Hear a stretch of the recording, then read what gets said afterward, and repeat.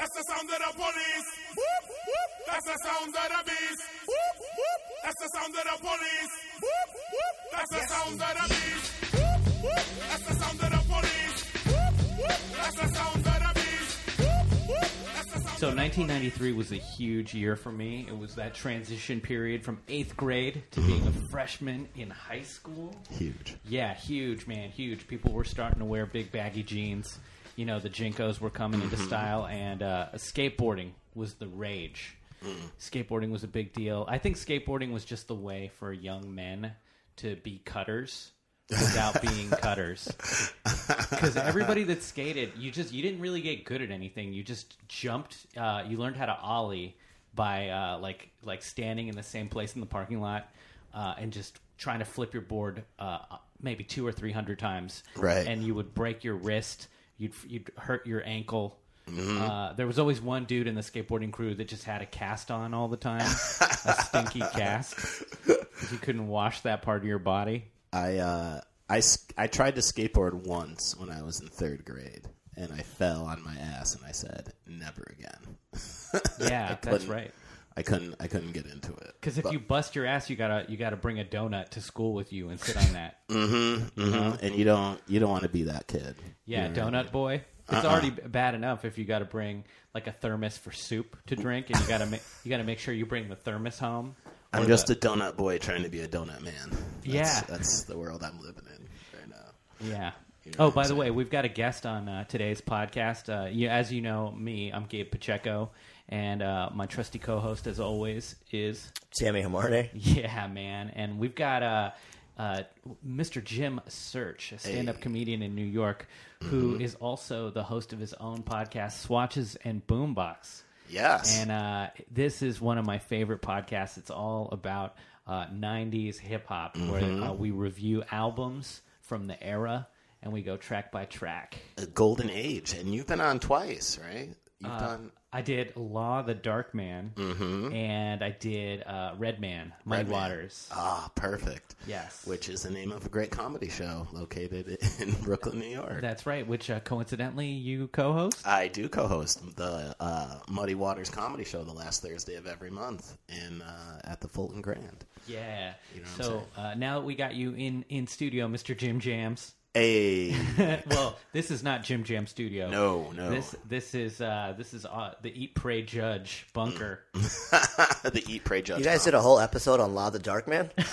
We sure did. We absolutely How did. long was that episode? It was an hour and some change. Not long enough. I think Law might have even tweeted at us. He did. He did. He favorited a tweet. Did he really?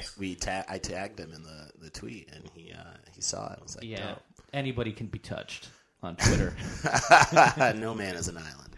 That's right. So we're excited to have you on today to talk about just a wonderful year and a wonderful movie. But before we get into Strapped, which is the movie we're covering today, let's just do a little bit of a time travel back to this wonderful period of American history. Sure. To see what was going on in 1993.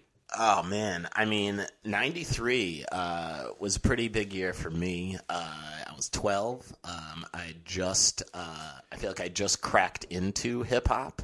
That was pretty big. I mean, I was like, I hadn't really gotten there for me. Like, I personally didn't get there. Like, Wu-Tang brought me there, and that dropped in 93. And Ice-T came out with Home Invasion as a huge fan. I love home invasion horror is my favorite genre of horror. Like home Alone I consider a home invasion horror movie. Which a part of my childhood as well. I mean, and TV was dope, man. In Living Color was in full swing back then. Yes. I mean, Married with Children was in full effect. You know what I mean? And, I should have not had access to any of this at 12, but I did. Because I was kind of a latchkey kid. I totally get that. Homie the Clown was huge, man. We used to sing the Homie the Clown song on the way home from school on the subway, on the metro every day in D.C. Dope. Yeah. Homie didn't play that. He didn't play that, man. At all, man. I wanted a Homie the Clown t-shirt. Oh, God, that'd have been great, man. That character, I think Paul Mooney wrote that character, I believe. Yes. He created that character. The classic Paul Mooney also, officially or unofficially wrote most of Richard Pryor's iconic bits. Yeah. So, I mean, he was the man behind the scenes.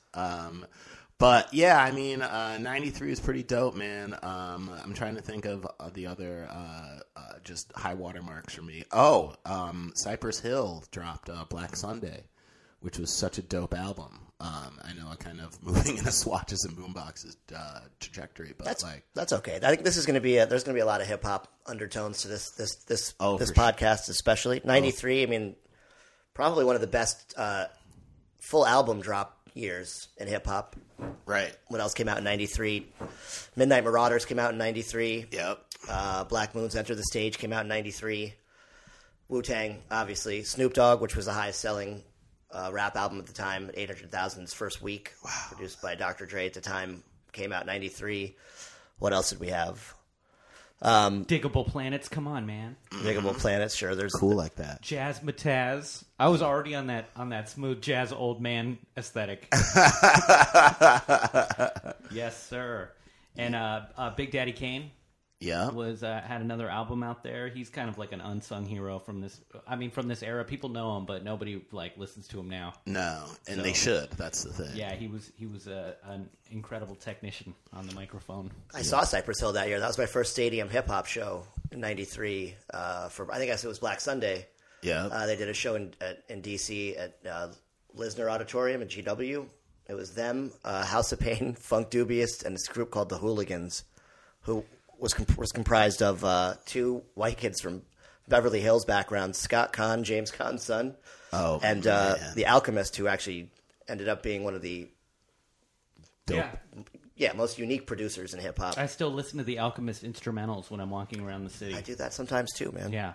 I mean, he's a very talented producer. Innovative. Yeah. I would say that for sure. That's my jam. That is my smooth jazz, is just listening to hip hop instrumentals. Fetty. Walking around. Yeah, because I don't want to, I don't need words, intruding into my headspace. Sure. But I want to keep that rhythm. I want to keep that beat. You need the essence. That's right. That's right. Well, that's what, one of my favorite writing albums when I'm just sitting down to write is Jay Dilla's Donuts. Another very talented producer. Rest in peace. Yeah, man.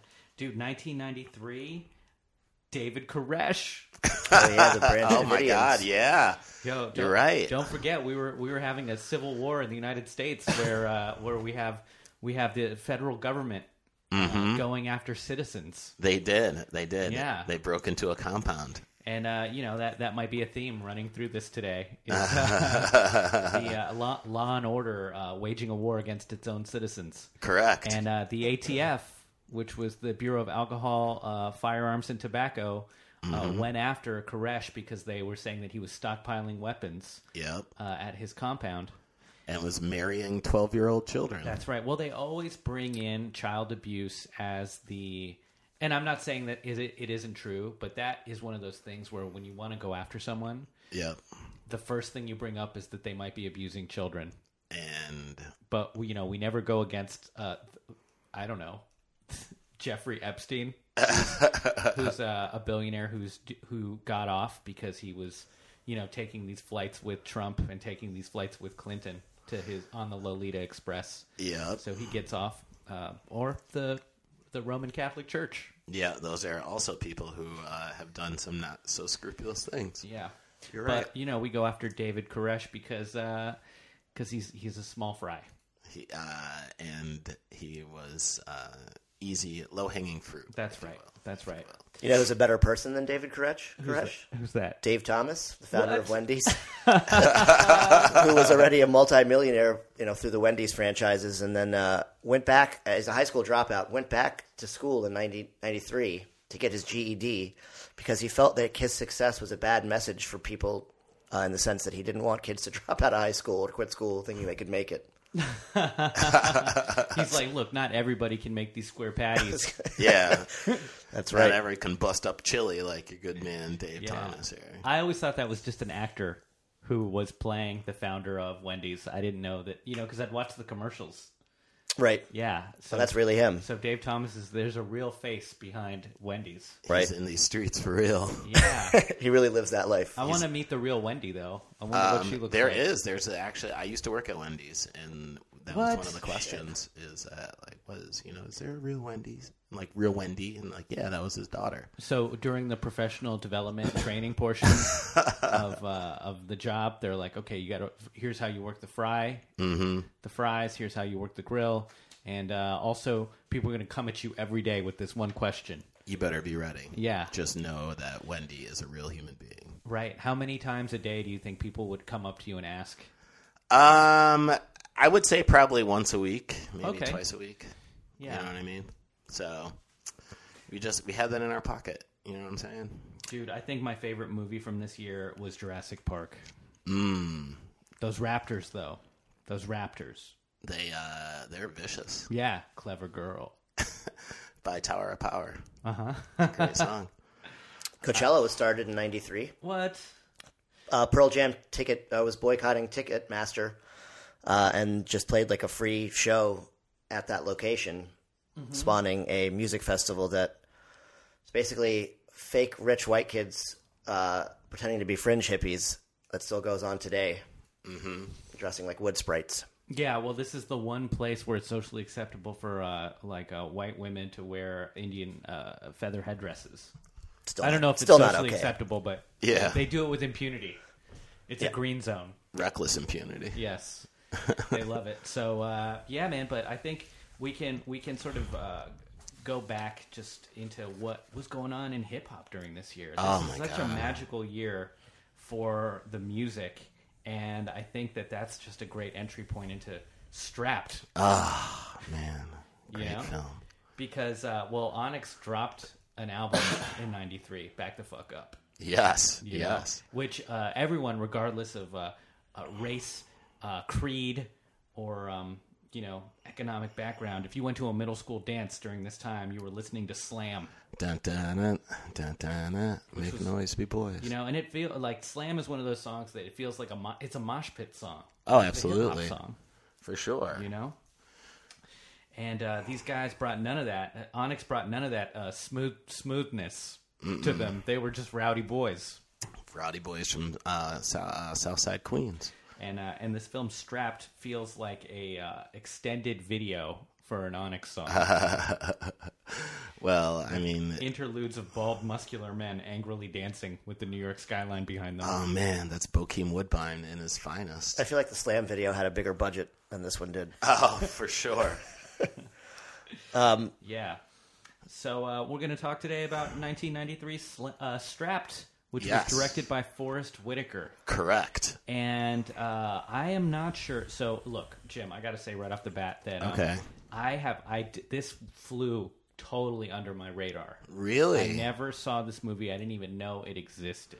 Oh, my God. This is such a classic piece of film. Yeah. I remember seeing like the clips for it on HBO or the promo ads, and it was basically Onyx in the background, Bokeem Woodbine doing that dance montage that he does. And that's when I saw him doing that yesterday, I was like, oh shit, I remember now. Remember this movie? And I was watching a lot of movies in that era that came out preceded this, like Juice, and this one for some reason just went under noticed or underappreciated. Oh, it's total. I mean, this is a real unsung hero of like hood film. You know what I'm saying? Like, I mean, I love this. I love the movie for all the wrong reasons. Like, I do, man. I mean, like Bokeem Woodbine, right? Like his acting in this was just so bad it was good.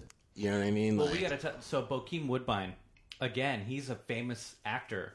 But he's got a very specific demographic. I don't think he's known. His name is not known to every American. No, it's not. He's really one of those like people that you've seen. Like, I don't know how to describe him, but like the movies he's been in, you're just like, oh yeah, that's him. You know what I mean? Like, Right. He was in Crooklyn. He was in Crooklyn. Panther. Yeah. Dead Presidents. And one of my favorites from this era, Freeway. Where he plays Chopper, and Chopper is the boyfriend of Reese Witherspoon. Yes. In Freeway, And for a more contemporary movie that a lot of people might know him from is Spider-Man's Homecoming. He played Shocker. Oh, that I didn't know. Yeah. But, I mean, he is our protagonist in this film. Yeah. He did a guest spot on The Sopranos as Massive Genius, a hip-hop impresario, entrepreneur. Yeah. Oh. Sort of an analog to Puff Daddy. Yeah. It's a more gutter version of Puff Daddy. Which, I mean, he was quite the financially quite the opposite in this film because he was kind of broke and, kind of became a prisoner of circumstance, right? Yeah. Do you want me to give a brief synopsis for anybody out there that hasn't heard seen this movie? So if you haven't seen Strapped follows the story of a young black man named Daquan Mitchell, who's played by Bokeem Woodbine. He's a young ex-con from the projects trying to go straight as a bicycle messenger. But he's drawn back into the life when his pregnant girlfriend, Letitia, is arrested for selling drugs. Yes. Daquan hooks up with his childhood buddy, Bamboo, to make quick cash selling guns, to make bail money, and to build a nest egg to get his family out of the hood. Yes. Daquan's situation becomes dire because he gets put on the cops' radar, and they try to flip him to become an informant. Yes. He snitches once, but it never ends with one snitch. Once you're branded as a traitor, he gets his crosshairs put on him by his neighborhood friends and the arms dealers. He chooses to confess to an unrelated homicide to get his girlfriend off and to leave his old friend Bamboo on the streets.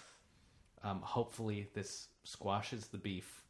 Tragically, Daquan is martyred to the system because he confesses to this crime, but his son will be born on the outside, and then we see all of these like words at the end that tell us that the ghetto is continuing to be flooded with guns as credits roll. Yes, I mean you pretty much nailed it, dude. Yeah. They throw the statistics at the end. Like it's like what, like 9 out of 13 black men are killed by guns, like on the reg.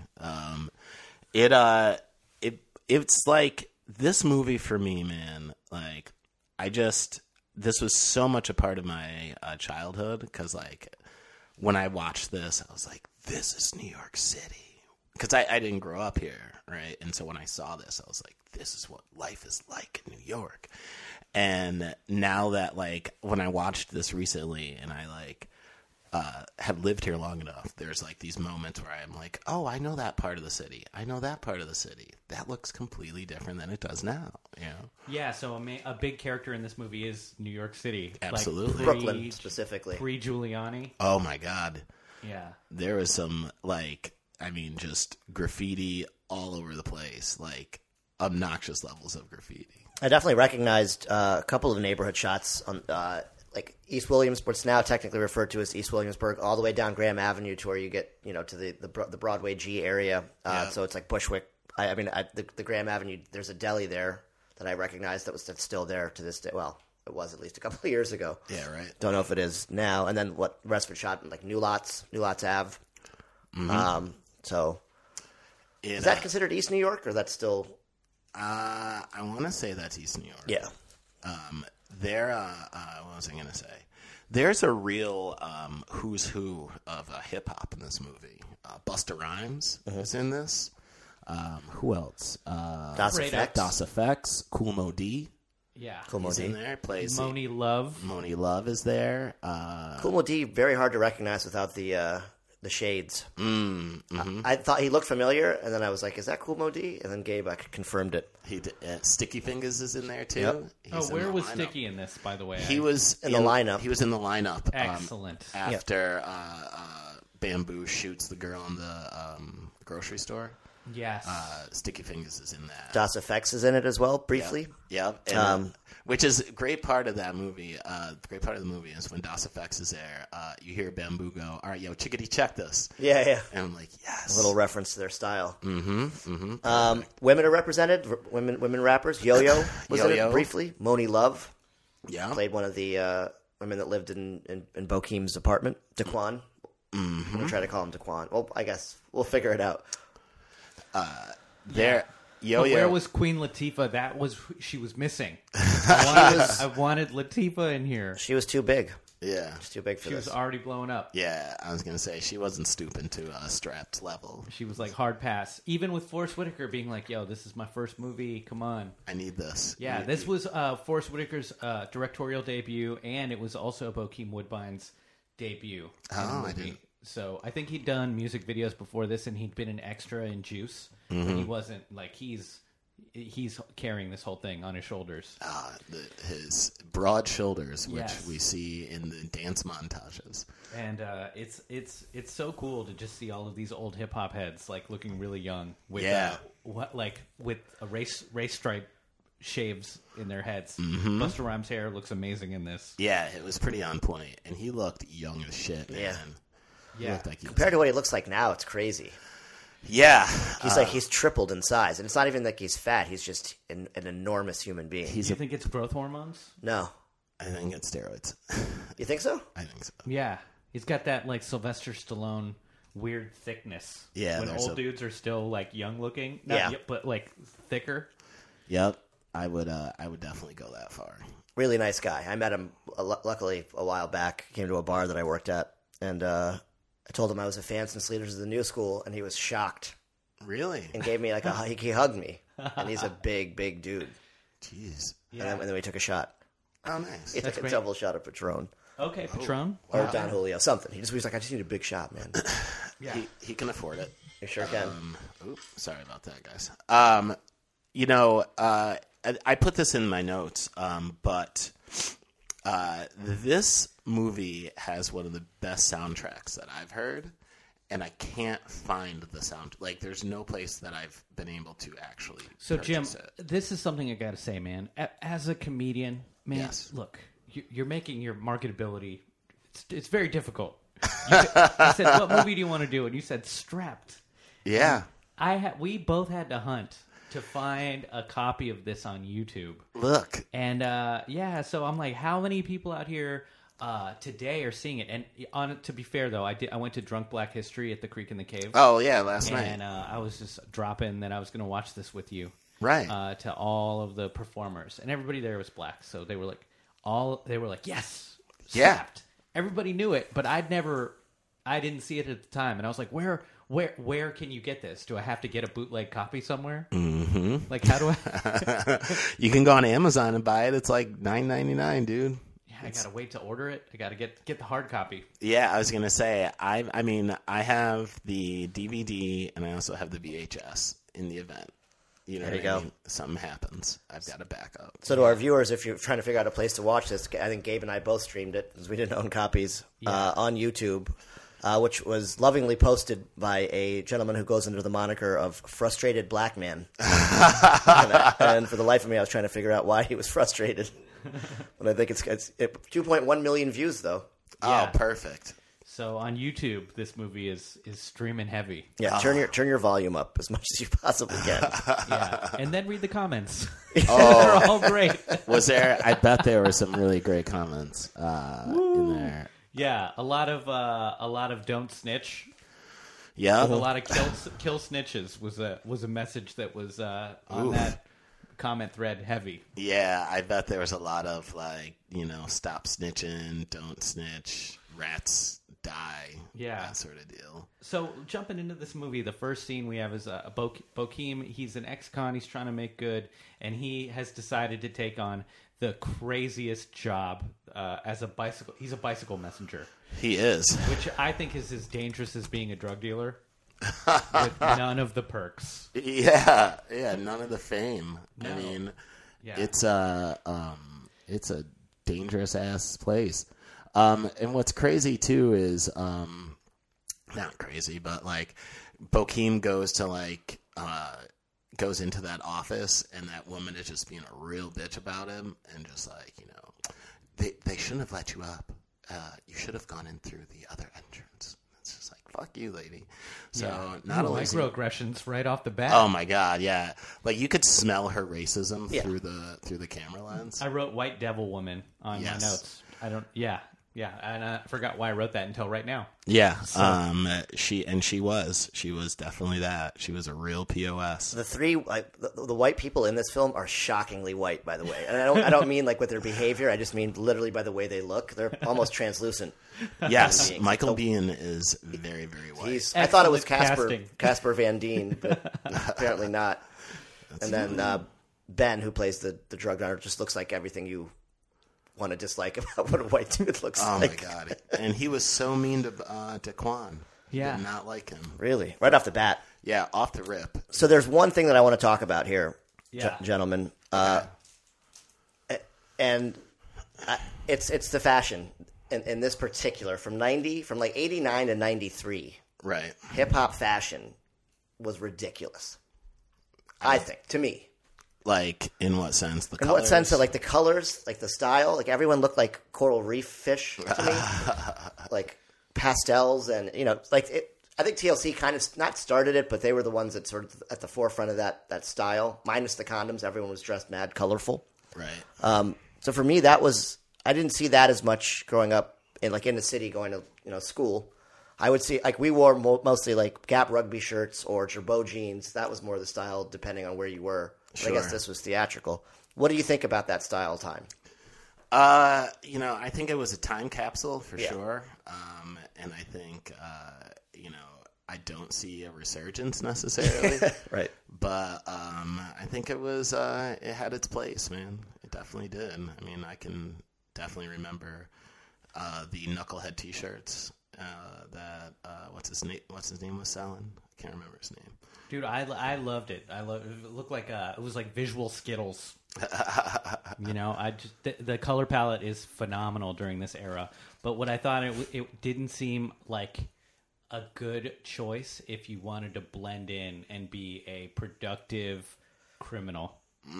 If you're the suspect is wearing a bright orange like shorts and shirt, you know where he is. You know exactly who it was. And he's not hard to find. Like, unless you're selling candy or ice cream, you should probably you're very easily spottable. Yeah, because like when you watch The Wire, an example of that is that there's the one boy in The Wire who's got really long hair, right. And all of his friends are like, you have to cut. Don't be an idiot. Cut your hair, because if we're out here on the corner, they know exactly who you are. But everyone else is dressed in identical white tees and has really short haircuts.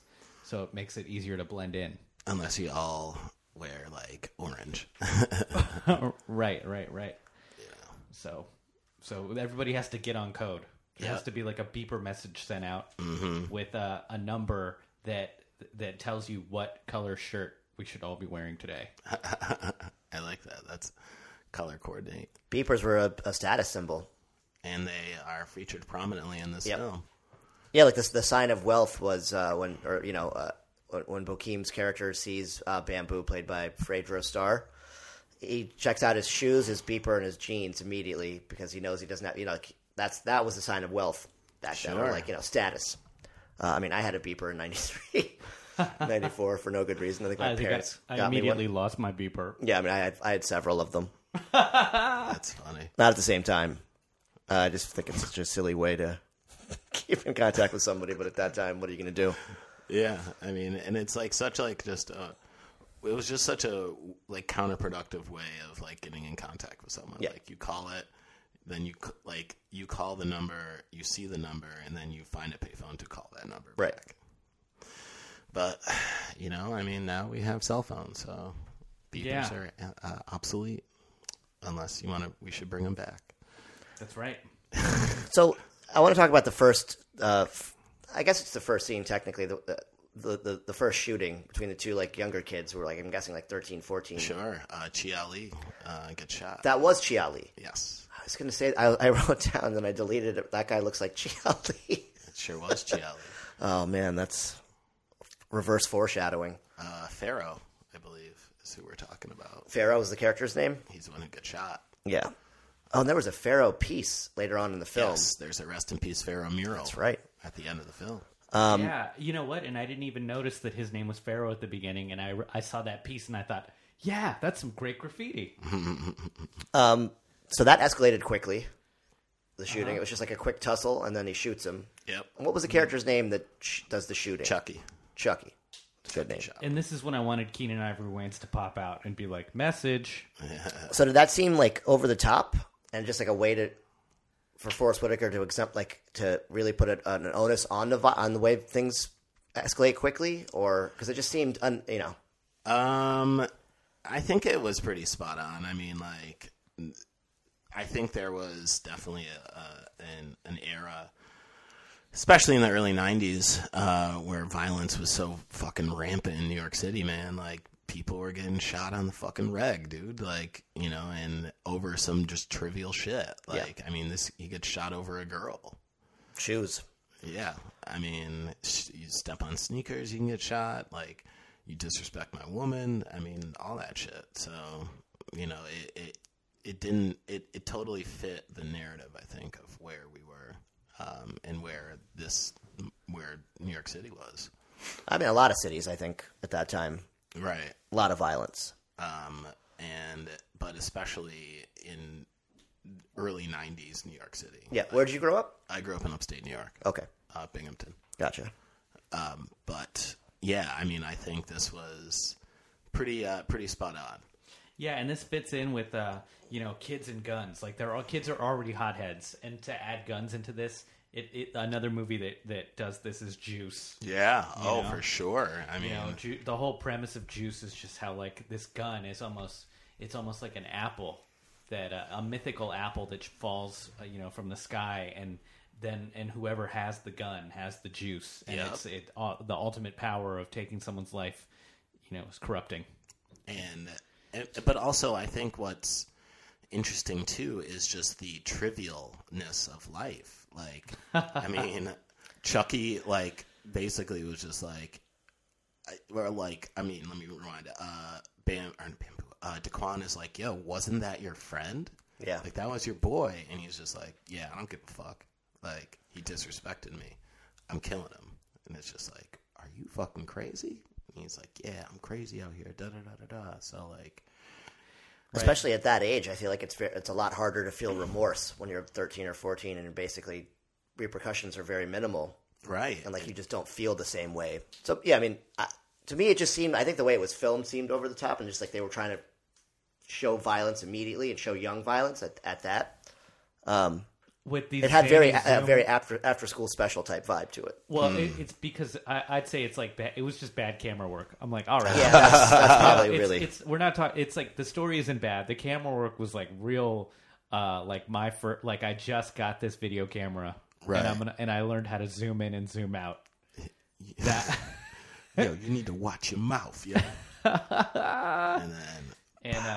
But it was Forrest Whitaker's first film, so yes. He gets a pass. Thank you. I'm glad. But he's progressed as an artist. Yes. And I love him forever for Ghost Dog. So he can do no wrong. Great film. Great film. And that's another like iconic hip hop film. So yes. It's littered with hip hop references. This movie's part of the culture. Ghost Dog's part of the culture. Forrest Whitaker is He does it for the culture, for the people. He's definitely setting a tone there, which I think now it's the more we discuss it, the more I get. Because kids at that age in cities were carrying guns. I went to one of the first schools that had a metal detectors put in at Alice Steele Junior High School in D.C. Oh wow! So yeah, I mean it was definitely around. Yeah. Prevalent. In D.C., the Bullets. The basketball team had to change its name to the Wizards. Yeah, at that time period, we were actually the murder capital. Yeah, per capita, which is crazy to think about. That's wild for a city that size. But there was definitely a lot of shit happening. Yeah, especially in public schools in that city. Yeah. And I thought Chucky was going to be the one that I thought he was going to end the movie by killing Daquan. To be honest, yeah, because he had that vibe of like because Daquan judges him for shooting his boy. Correct. And I'm like, this is the next generation. And also the Benny Blanco.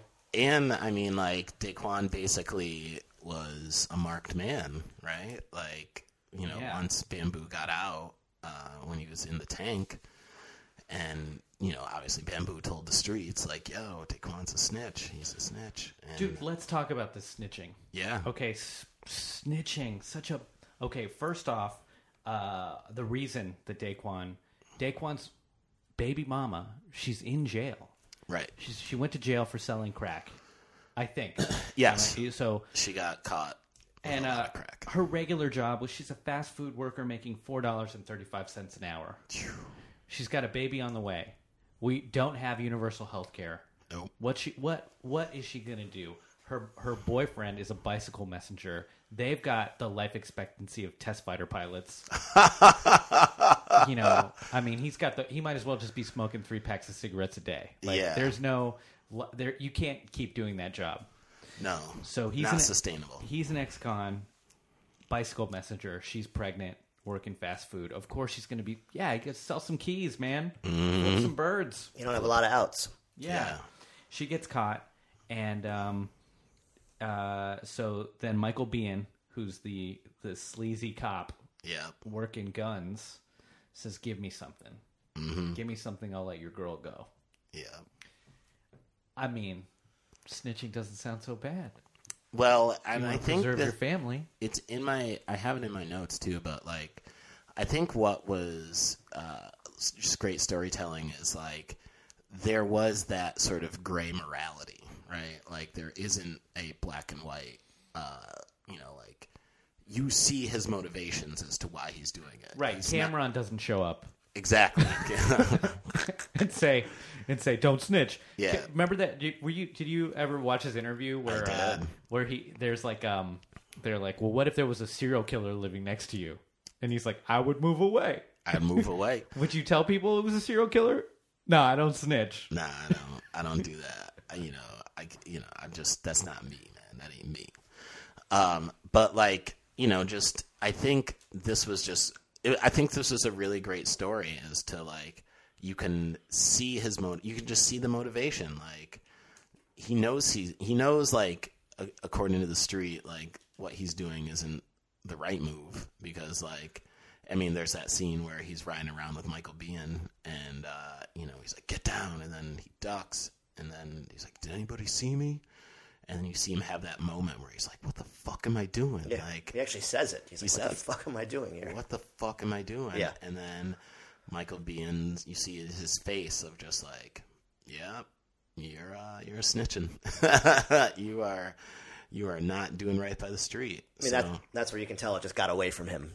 Like he was like, uh-oh. Yeah, it feels like a slippery slope. Yeah. And that first moment of snitching is him trying to give up the bodega store owner. Yep. Who is far enough removed from him. Like, he's not family. No. He's not... it's like, okay, well, so what if I give up this guy who's selling guns in the neighborhood? Mm-hmm. But the thing is what you see here, too, is how incompetent police are. Yes. And you see this in any other procedural show. Like The Wire is 5 seasons of them trying to just get this guy on tape. Yeah. Stringer Bell on tape, or Marlowe, like, confessing to selling drugs. And all of the collateral damage that goes into just trying to get this one piece of evidence.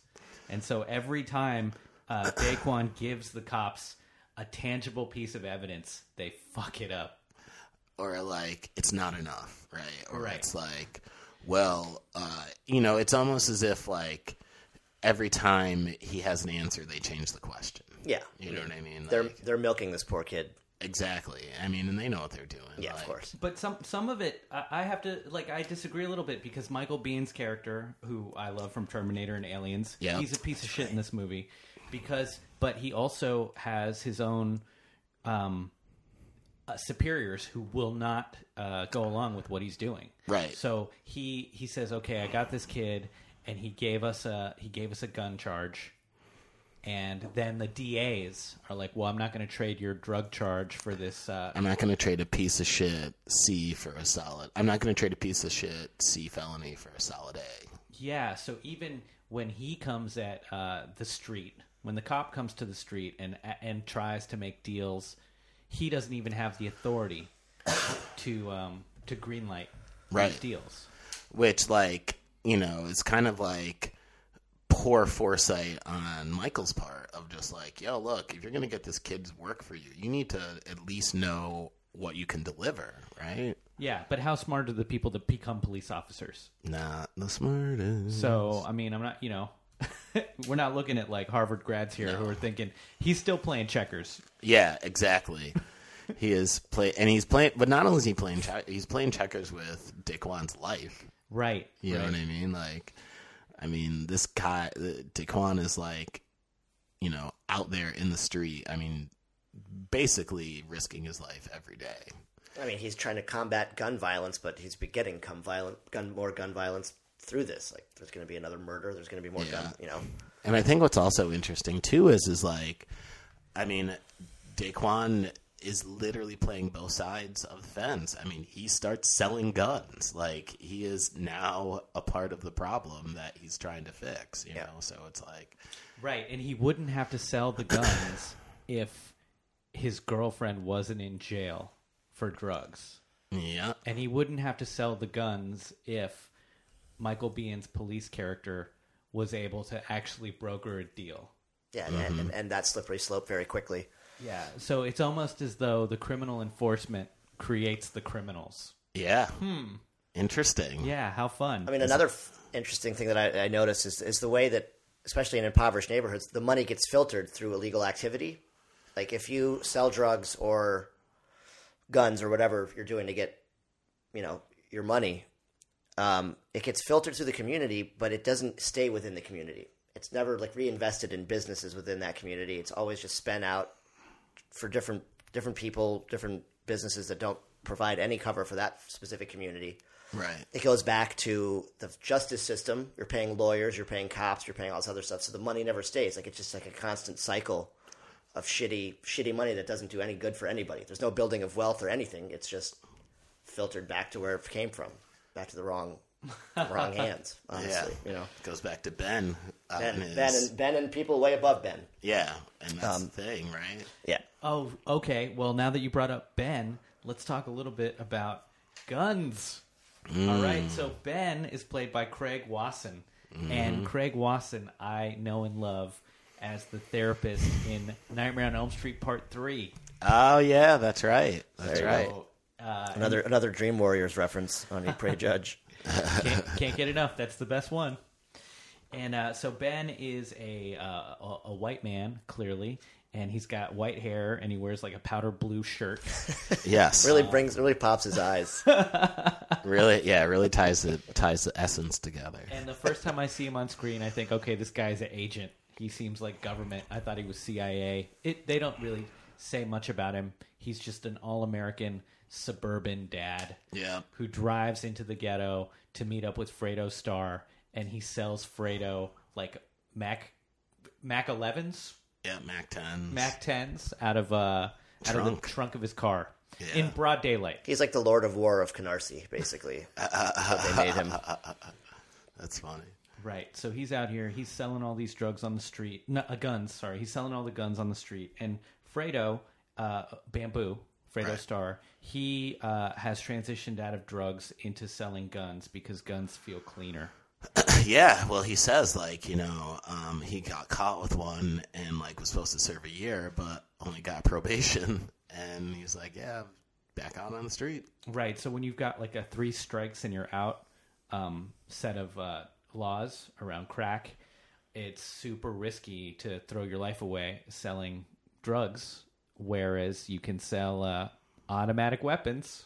As long as they're not loaded, right? That was his thing. Like, he's like, I had one on me, it wasn't loaded, so... Harder to trace. The hand-to-hands are a lot easier to catch drug dealing than they are just scratched off serial numbers selling guns. It's a lot harder to track. Yeah, and, I think what's even more, I guess, devious about selling guns, right, is, like, if you're buying drugs or you're using drugs, right, like, you're maybe trying to party, you could be, trying to have a good time or whatever, but guns explicitly are to kill someone. Like, there is no, like, Right. I'm just trying to have some fun. It's like, nah, man, You're trying to get your murder on, homie. No one's like, man, I got this quinceañera I'm planning. You know what I really need? Some AR-15s. Some Tech 9s. Yeah, Walther PPK. Bring that in, right? And this movie feels like it has the seeds to what HBO was going to be doing later with The Wire. Yeah. And it also reminds me of this George Pelecanos book. George Pelecanos wrote a whole bunch of true crime books that take place in D.C. Right. And in one of them, it's all about these gun dealers. And at the end of the book, you see that all of the guns that are flooding the streets of D.C. are being bought in Virginia and North Carolina, right? At just rural gun shops. Yep. And we see that happening here. Like, Ben is basically, he's a licensed gun dealer, so he's getting guns shipped to him in bulk. Texas. Yeah. And what does he pay for that license? It was $30 every 4 years, he said? Yeah. That's crazy. Isn't that wild? That's fucking crazy. And the cops catch his cachet of guns, but because he hasn't been caught selling those guns to kids, they can't prosecute him for anything. Right. But the intent is there. There's no reason for him to have that many guns unless he's moving them. Right, exactly. He's sitting on 500 guns or something crazy like that. That's more than Koresh was sitting on. Yeah. For sure. And you'd think that they would be able to catch him in some sort of IRS scandal or something, because how is he covering his tracks with his income? Yeah, right. He's got to be making fucking bank, right? Selling guns on the reg. But he's keeping it like Junior Soprano style, just low-key money as a modest house in the suburbs. Yeah. Meanwhile, he's got underneath his house just $3 million in cash. Like a barracks. Yeah. I mean, when you look at all of these inequities in the inner city and the violence, there's always the money. If following the money, it flows up to some white guy at the top of the pyramid. Yeah. Yeah. And even if we look at the opioid crisis right now happening all over rural America and the tens of thousands of overdoses, there's one family that's raking in billions of dollars from all of this, and it's the Sackler family. So season 5 of Narcos should just be the Sackler family saga. I mean, I feel like even if you would take race out of the equation completely, you would understand that it's not, crime and is a poverty issue. Obviously not a racial thing. If you're poor, you're more likely to commit crimes or die at young ages. I don't care. It doesn't even matter what color you are. So the fact that those families are white, it's about money. Money is the great divider, especially now. And I think one thing about this film is it's now we're more aware of everything, but when this movie came out, it was way more cutting edge and sure, it was more of a groundbreaking. These messages people were starting to really understand what was happening in different communities being policed by racists. And after the Rodney King trial, a lot more came to light. And so I feel like when people see this movie now, it's going to be well, we already knew that these things are happening. Mm-hmm. But at 92, 93, this was innovative, and this was a great story to tell. Yeah, not only was it a great storyline, but it was a issue that I think that Forrest Whitaker was able to shed some light on. Of just not only was he able to shed light on it, but it was more reality based. The bad guys got away. Ben still selling guns, Bamboo's back out on the street. Yep. And he's back to business, so. And, but Bokeem's character basically copped like a weebay and just started fessing up to murders he didn't commit. Yeah. And his logic was right. I will say that the first hour of this movie, I wasn't sure. It just seemed different to me. It seemed like Forrest Whitaker has a big theater background and a film student. It's like a film student's interpretation of what's going on. He was pushing slang at you just to use certain slang words.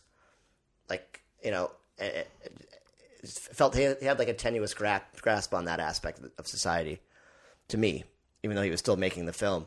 But the last 40 minutes of this movie really tied everything together. And I think Bokeem Woodbine, I know you kind of bagged on his acting a little bit. I think his last 2 scenes were great. Oh yeah, he really started showing that he's capable of pulling off, nice acting runs. Yo, my man Bokeem, he works every year. Check out his filmography. He was like an oracle at the end. He doesn't stop. I do want to bring up the some of the musical score here. Voodoo he's a rapper. His song "On a Mission" is in there, and it's one of like my favorite songs. And also "Demand," because I've looked up all of these songs, right? I cannot find "On a Mission" or "Demand" anywhere. Feels like they've buried everything from this movie out of popular culture. Like, it's hard to find or get any. I mean, like, there's a couple songs that I've been able to unearth, like the Inner City Boundaries song at the beginning. Like, I gotta be righteous, I gotta be mean. Yeah, what is that? It's actually my ringtone on my phone. It's I'll have to send you the actually I can probably look it up. Yeah, but who's the artist? Oh, the artist? I think it's Inner City Boundaries is the name of the. There's definitely a couple of deep cuts in this one. It was produced by Jam Master Jay, or the music was all done by him or through him. He was a music producer, I think. Yeah. Yeah. Oh yeah. Rest in peace, Jam Master Jay. Yeah.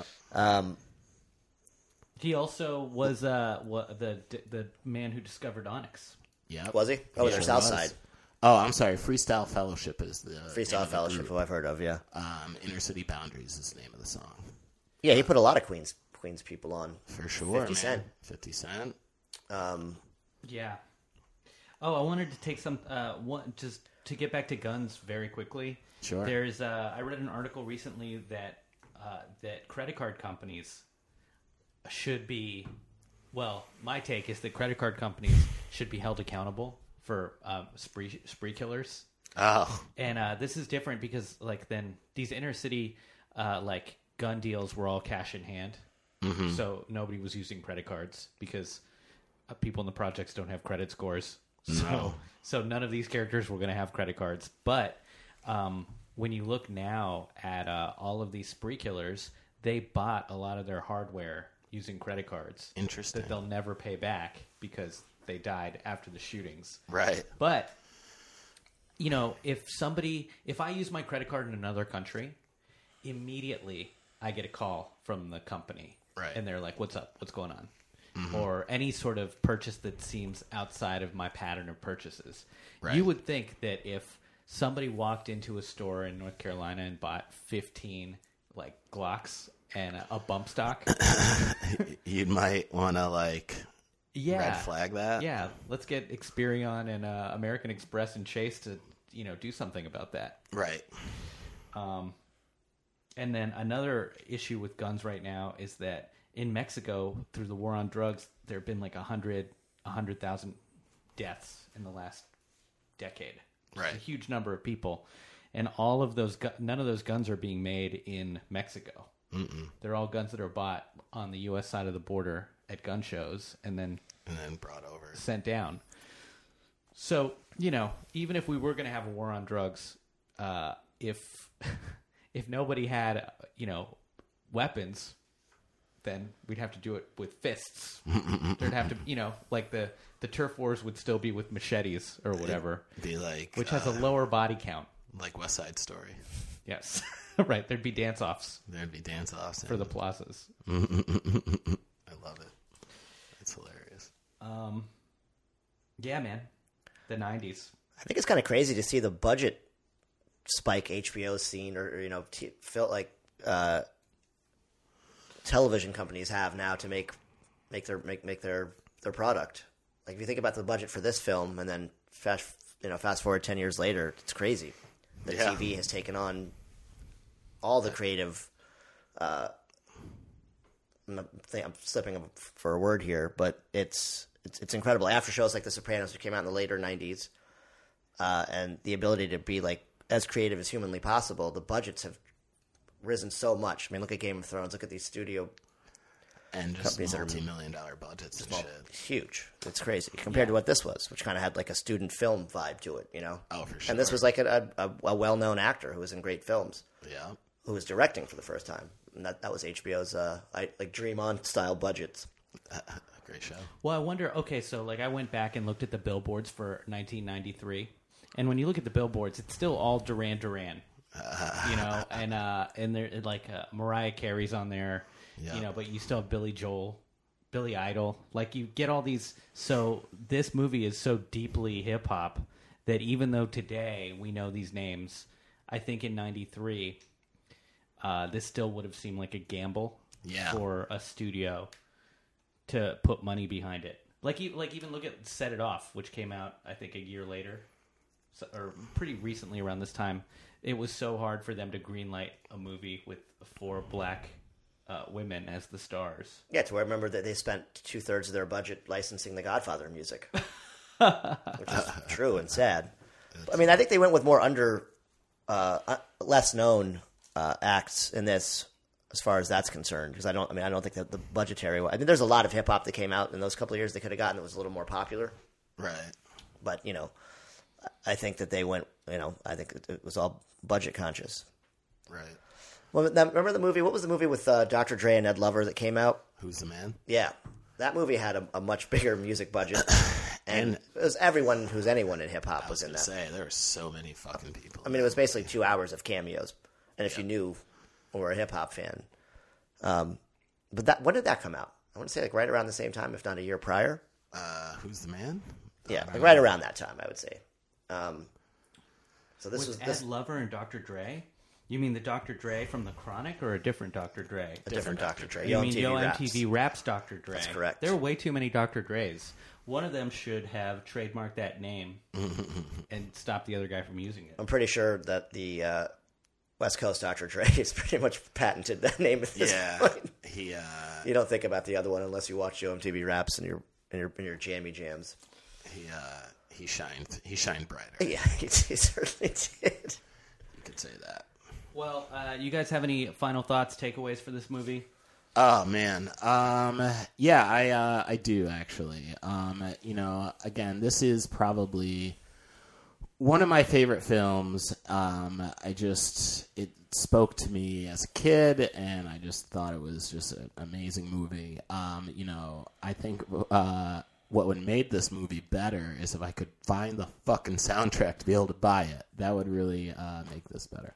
But I think one of my final thoughts is like this movie. My favorite, let me rewind the tape. Sorry, I'm a little scatterbrained. But my absolute favorite scene before I tell you my thought is the last scene where Bamboo is coming to Daquan's house. We forgot to bring up that scene. It is my favorite scene too. It's so well done. The apartment shootout. Yes. The apartment shootout. Just the tension, and you hear Onyx back the fuck up, and you see the camera start at the bottom, and it works its way up, and you see him walking up, and you're just like, yo, this guy's about to go fucking murder Daquan. Yeah. And then, and I didn't even catch this until watching it recently, but like when when Daquan gets a phone call, and he goes to pick it up, and there's nobody on the other end. Clicks. And I realized that's Bamboo on the other end calling him to Making make sure that he's home. Yep. Yeah. So that he can go fucking kill him.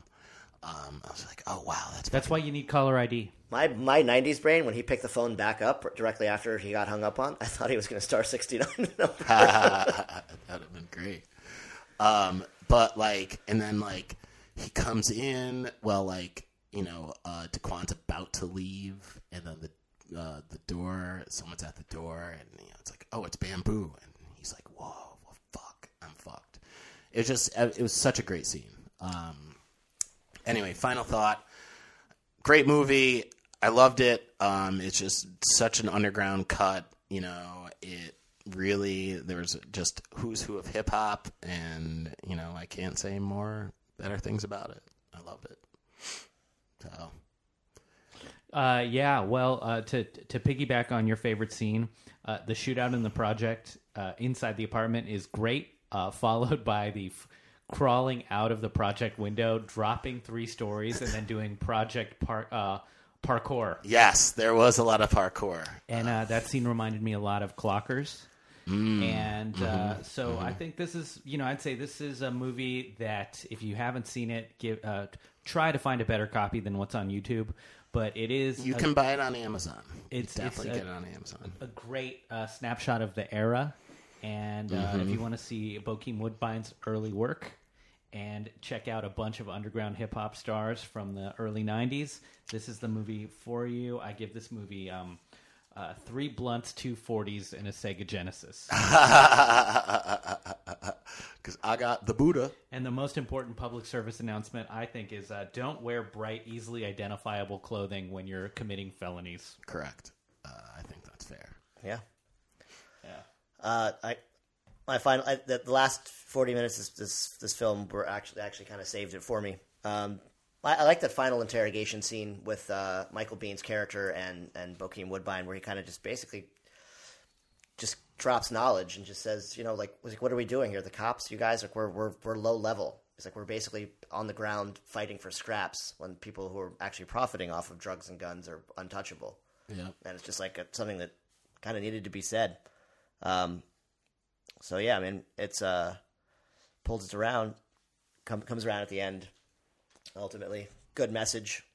If you have any 90s hip-hop nostalgia, it's definitely a good movie to watch. I'm surprised I'd never seen it before.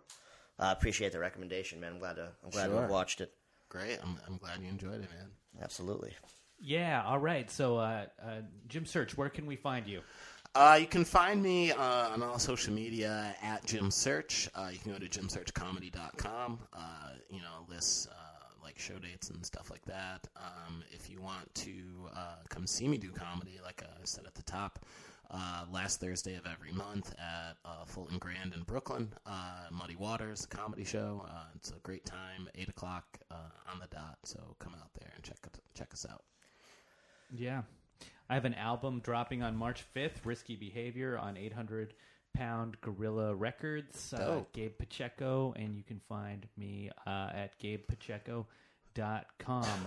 Also, we love everybody listening to this podcast, and if you have suggestions for movies that you want us to review, please DM us on Instagram. And also, leave us a review and rate us. Give us 5 stars on iTunes. Your written reviews boost our morale and keep us doing this. We need your validation to keep going. For sure. Yeah, I don't want to feel like I'm screaming into the void. All right. And as always, Sammy, anything you want to plug? No, man, I'm not in your industry, but thank you. All right. Yep. So looking forward to doing some further episodes. This has been Strapped 1993. Coming up, we will be reviewing Pretty Woman, and after that, we will be reviewing Saturday Night Fever. Ooh. So, fun look forward to that. Okay, talk to you all soon. Bye. Later. I catch vibes like Carol Basie. Sucker won't face me. I'm so much flavor you can taste me. I'm underground like the gutter. You never catch me stutter.